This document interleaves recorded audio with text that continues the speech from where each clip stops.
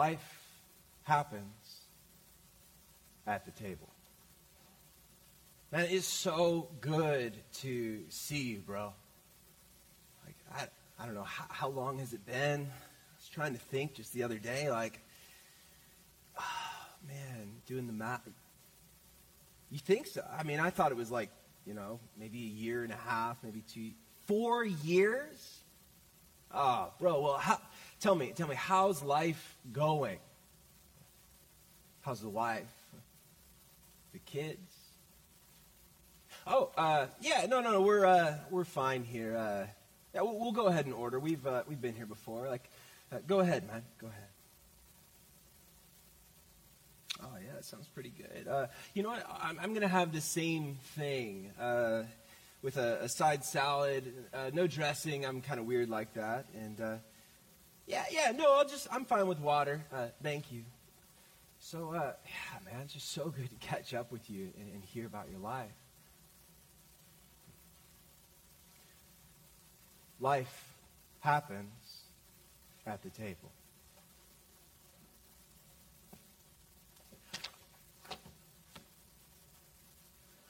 Well, thank you so much for seeing me today. I called because I saw the job posting online, monster.com, and I feel like I am so fit for this job. I'm so...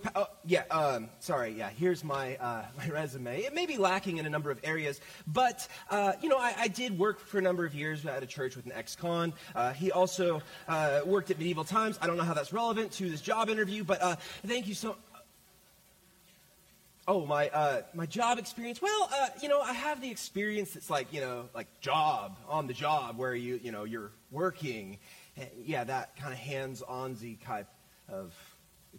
My weaknesses. Well, let me think about that. What are my greatest weaknesses? Well, okay, I care too much. I work too hard, and I invest too much in my job. Life happens at the table. Life happens at the table.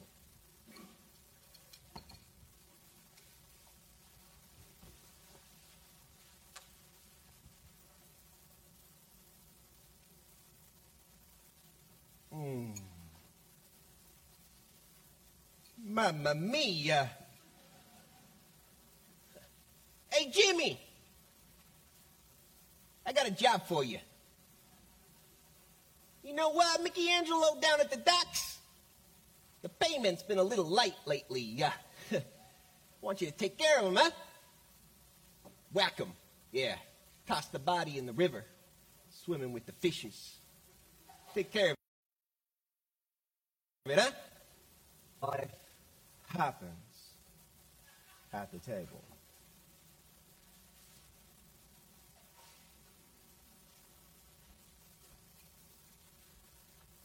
Life happens at the table.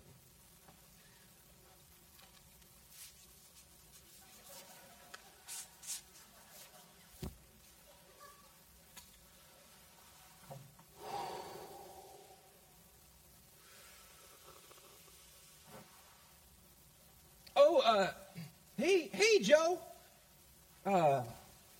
Thanks for meeting me here. As you know, your daughter and I have been dating for quite a while now. And I just figured that since we've been dating so long, that maybe I could get your blessing and your permission to marry your daughter. I love her so much, and, I can provide for her in a spiritual way, in an emotional way, in a mental way, a physical. I mean, that's a little awkward because you're her dad and she's your daughter. Well, I guess that's how it works, obviously. Ugh. Life happens at the table. Whether it's job interviews or whether it's catching up with old friends, or a mafia murder for hire, or defining the relationship. Life happens at the table. But when it comes to the king's table, well, that's quite a different story. Because the king's table is not the place for me. I have no air of aristocracy.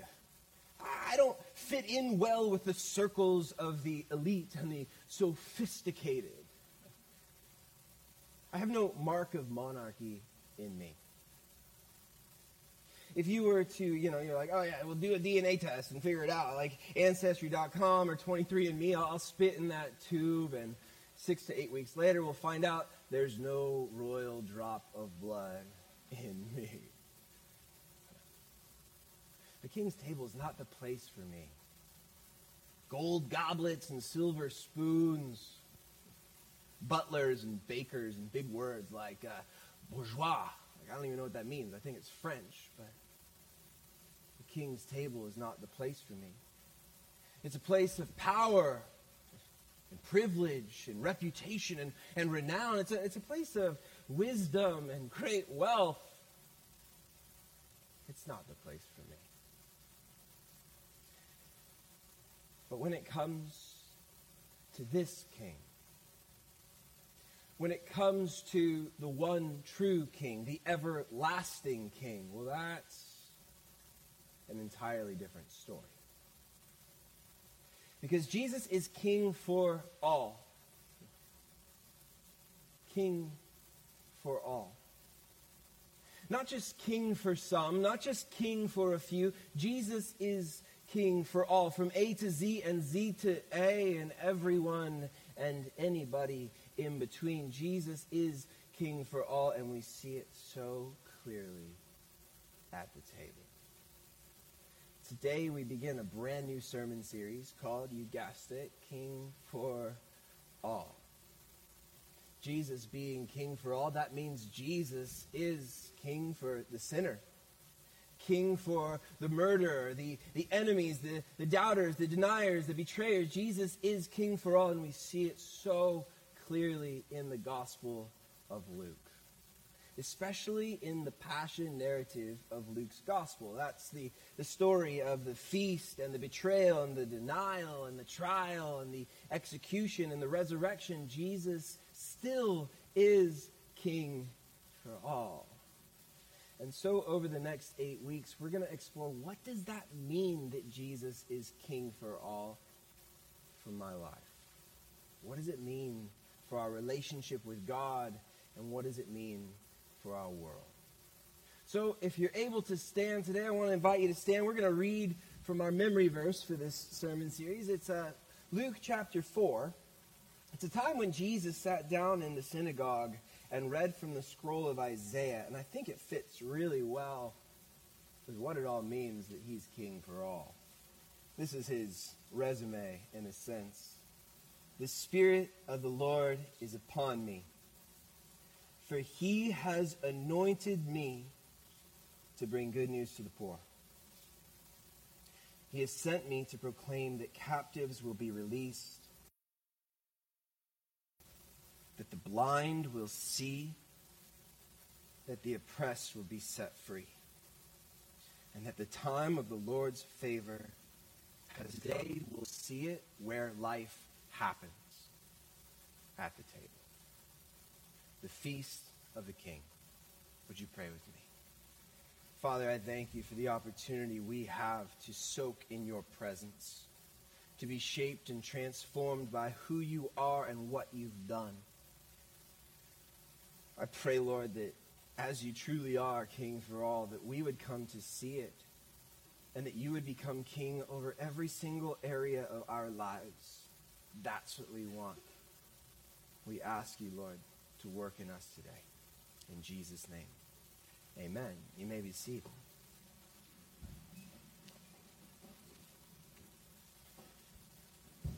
Today, I want to go through the Bible with you. I want to sit at the Passover feast with you. I want to smell the roasted lamb and bitter herbs and spices with you. I want to see the bread torn apart and passed to the disciples with you. I want to hear the sound of sloshing wine in the cup between sentences of Jesus talking about sacrifice and suffering with you. And so I'm going to do something today that might seem altogether backwards. I'm going to read through Luke 22, 7 through 30. But you know what? Today it's not going to be on the screen. It's not in your notes. But if you brought a Bible, I'm going to be reading from the NLT translation, so go ahead and turn with me there.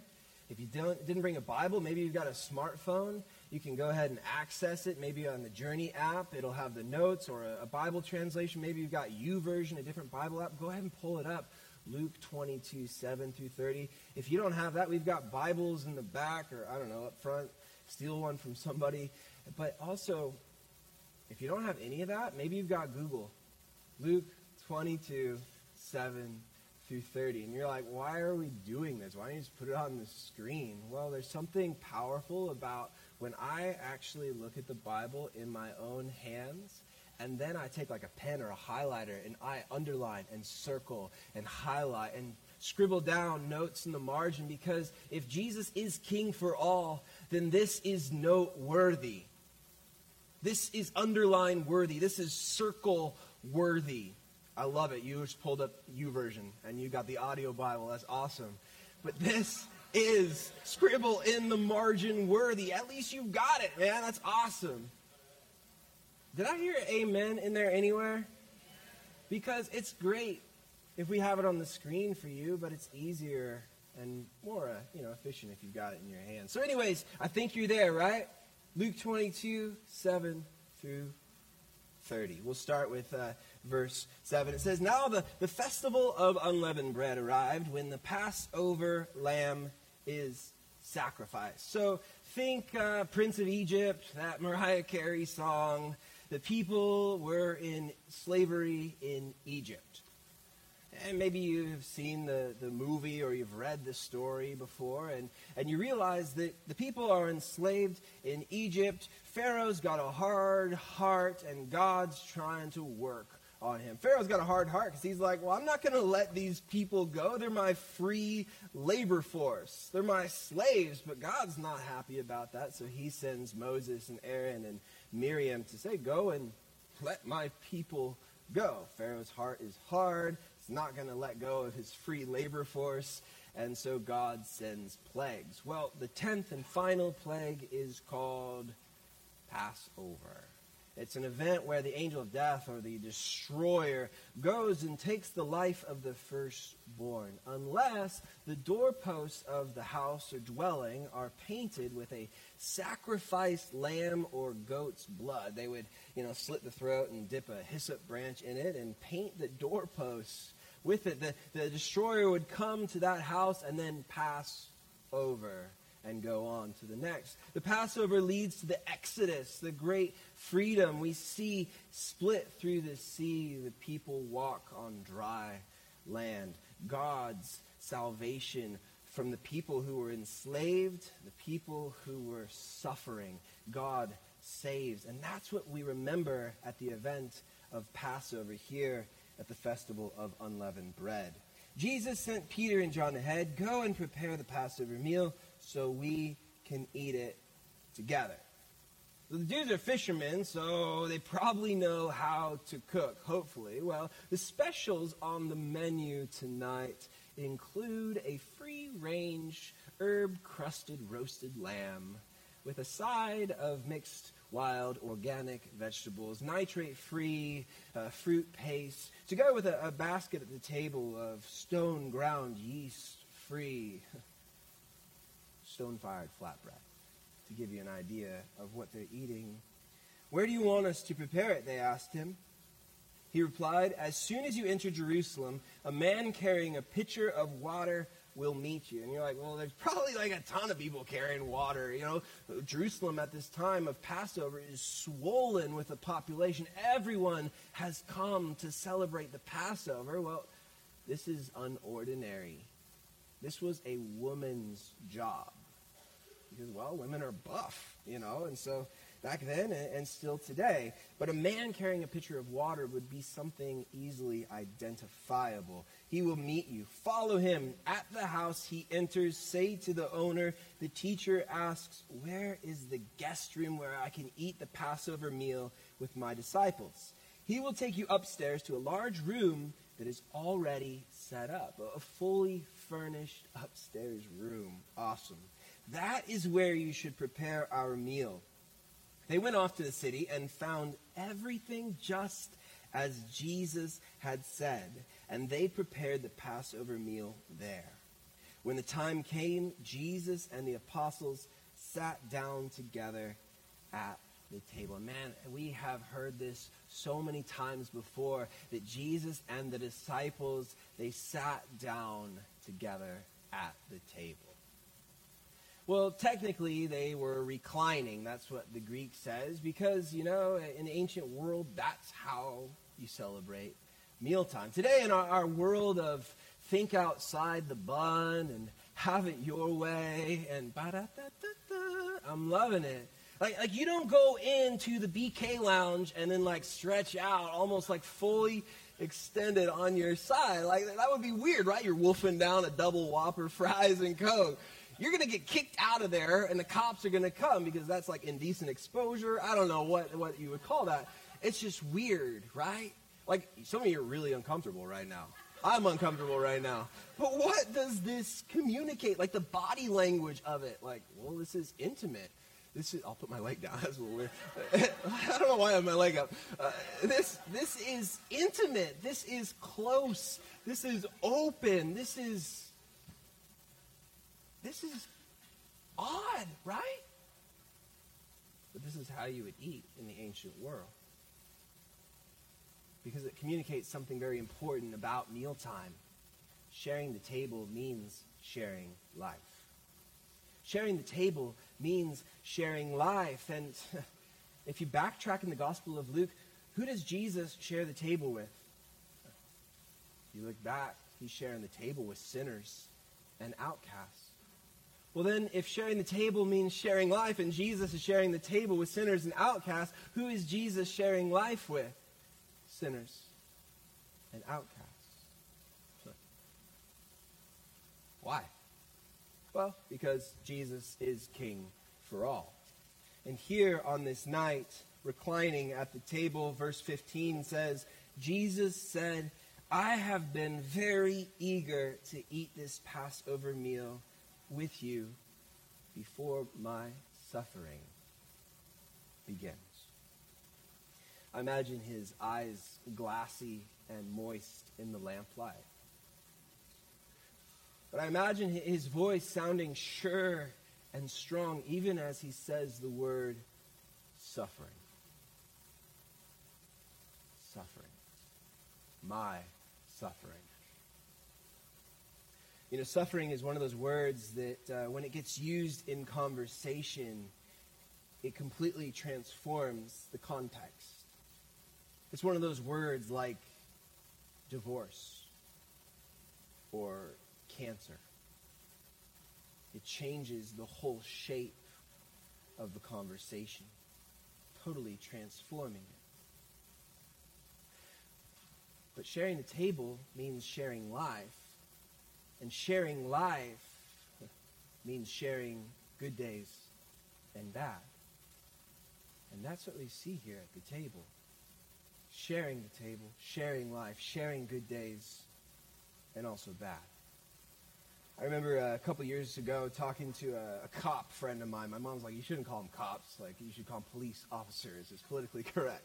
Well, this police officer friend of mine, I remember talking to him, and I just said, your job sucks. I could never do your job. You see people on the absolute worst days of their lives. For some, maybe they're pastors, you've seen them a lot, and they've had a lot of those worst days of their lives. But you see people on the absolute worst days of their lives. I could never do that. It sounds miserable. I could never do your job. And you know what he said? He said, well, I could never do your job. Like, what? What do you mean? He said, well, your job is to help people put the pieces back together. I heard that. I'm like, man, that's good. I like that. It makes me feel great. I was puffing my chest out. I was like going to put that on my resume. My job is to help people put the pieces of their life back together. Then I realized, like, it took me like years. I'm like, that was stupid. Because it's not just my job to help people put the pieces of their life back together. It's all our jobs. Like, you could, no, not you could, you should do my job. And help people put the pieces of their lives back together. Sharing the table means sharing life.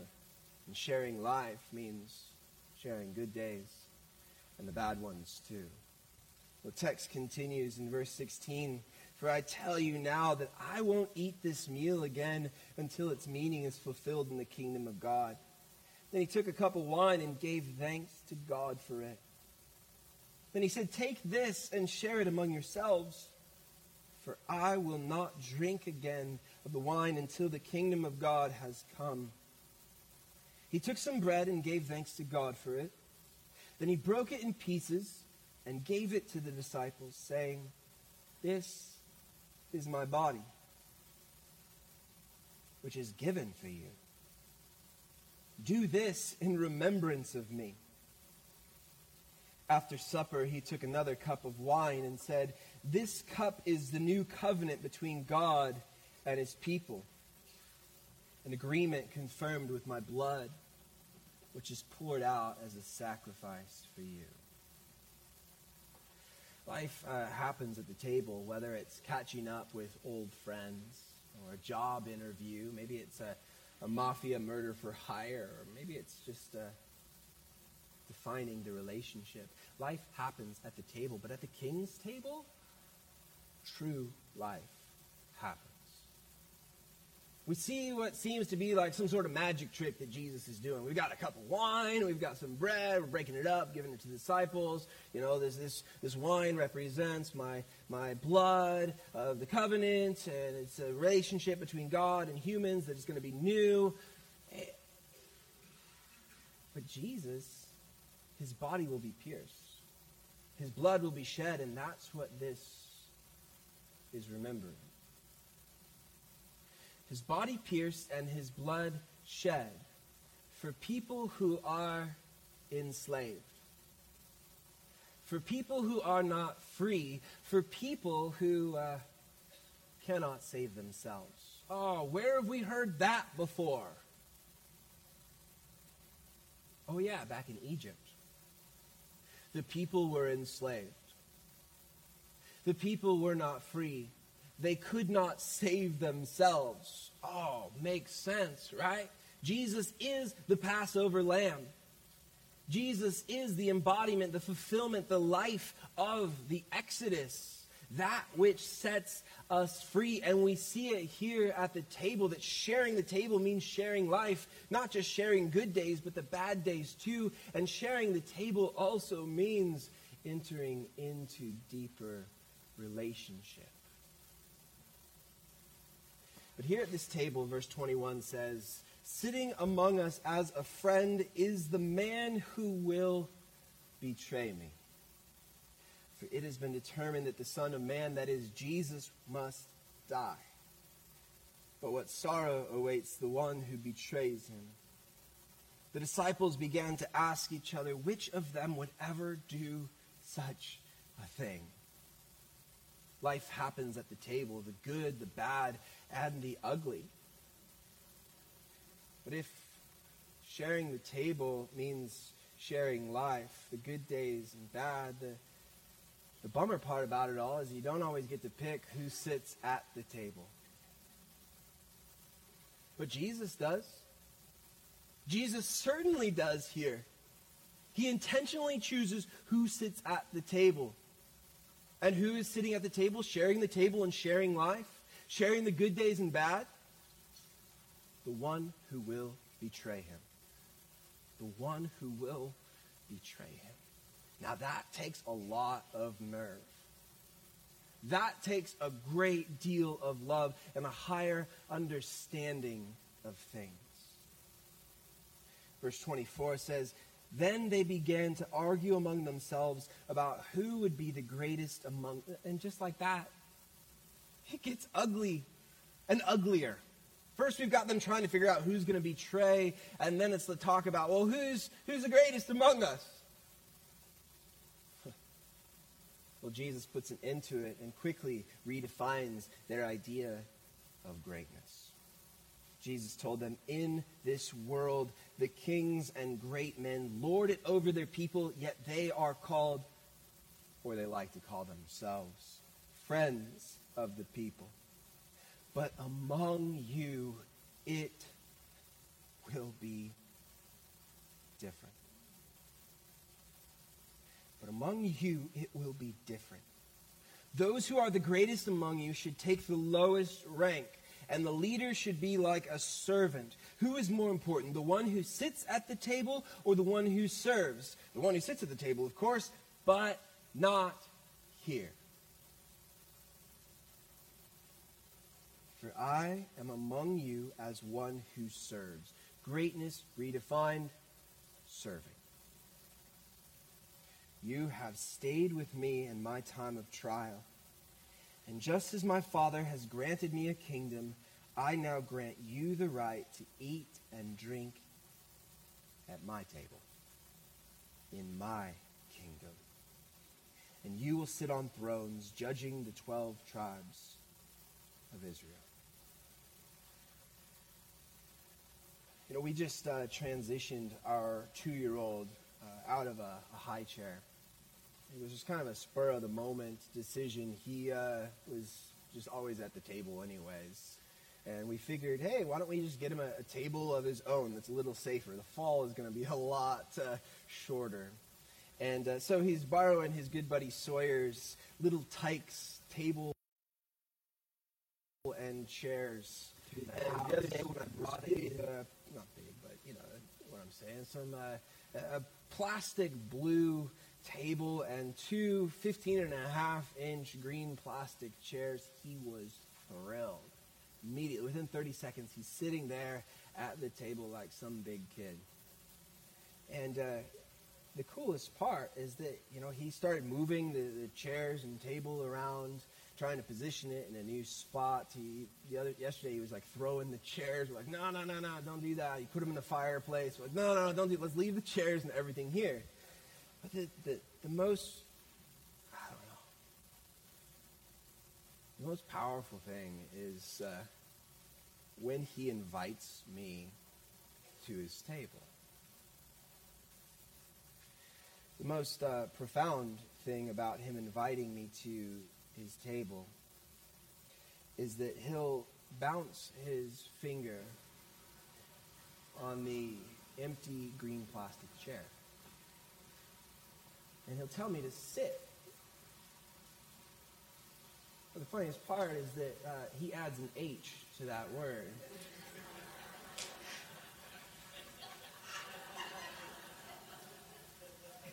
So I'm in the kitchen doing something, and he looks up at me with wide eyes and a big grin. Sheet.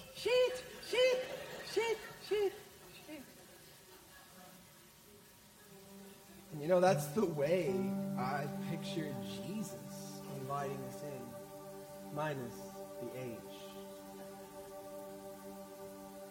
Just that eagerness, like, come and sit, come and share my table.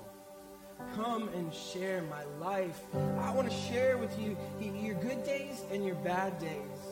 I want you to come in, enter in. And when I hear that, Jesus inviting me to his table, inviting me deeper into his life, I realize I'm overwhelmed.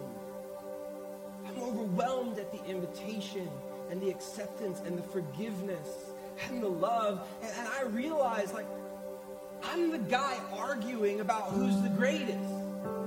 I'm the one they're trying to find out. It's me who's going to betray. He has defeated me in my rebellion. He has conquered me in my sin. He has welcomed us into his presence. He has completely invited us in.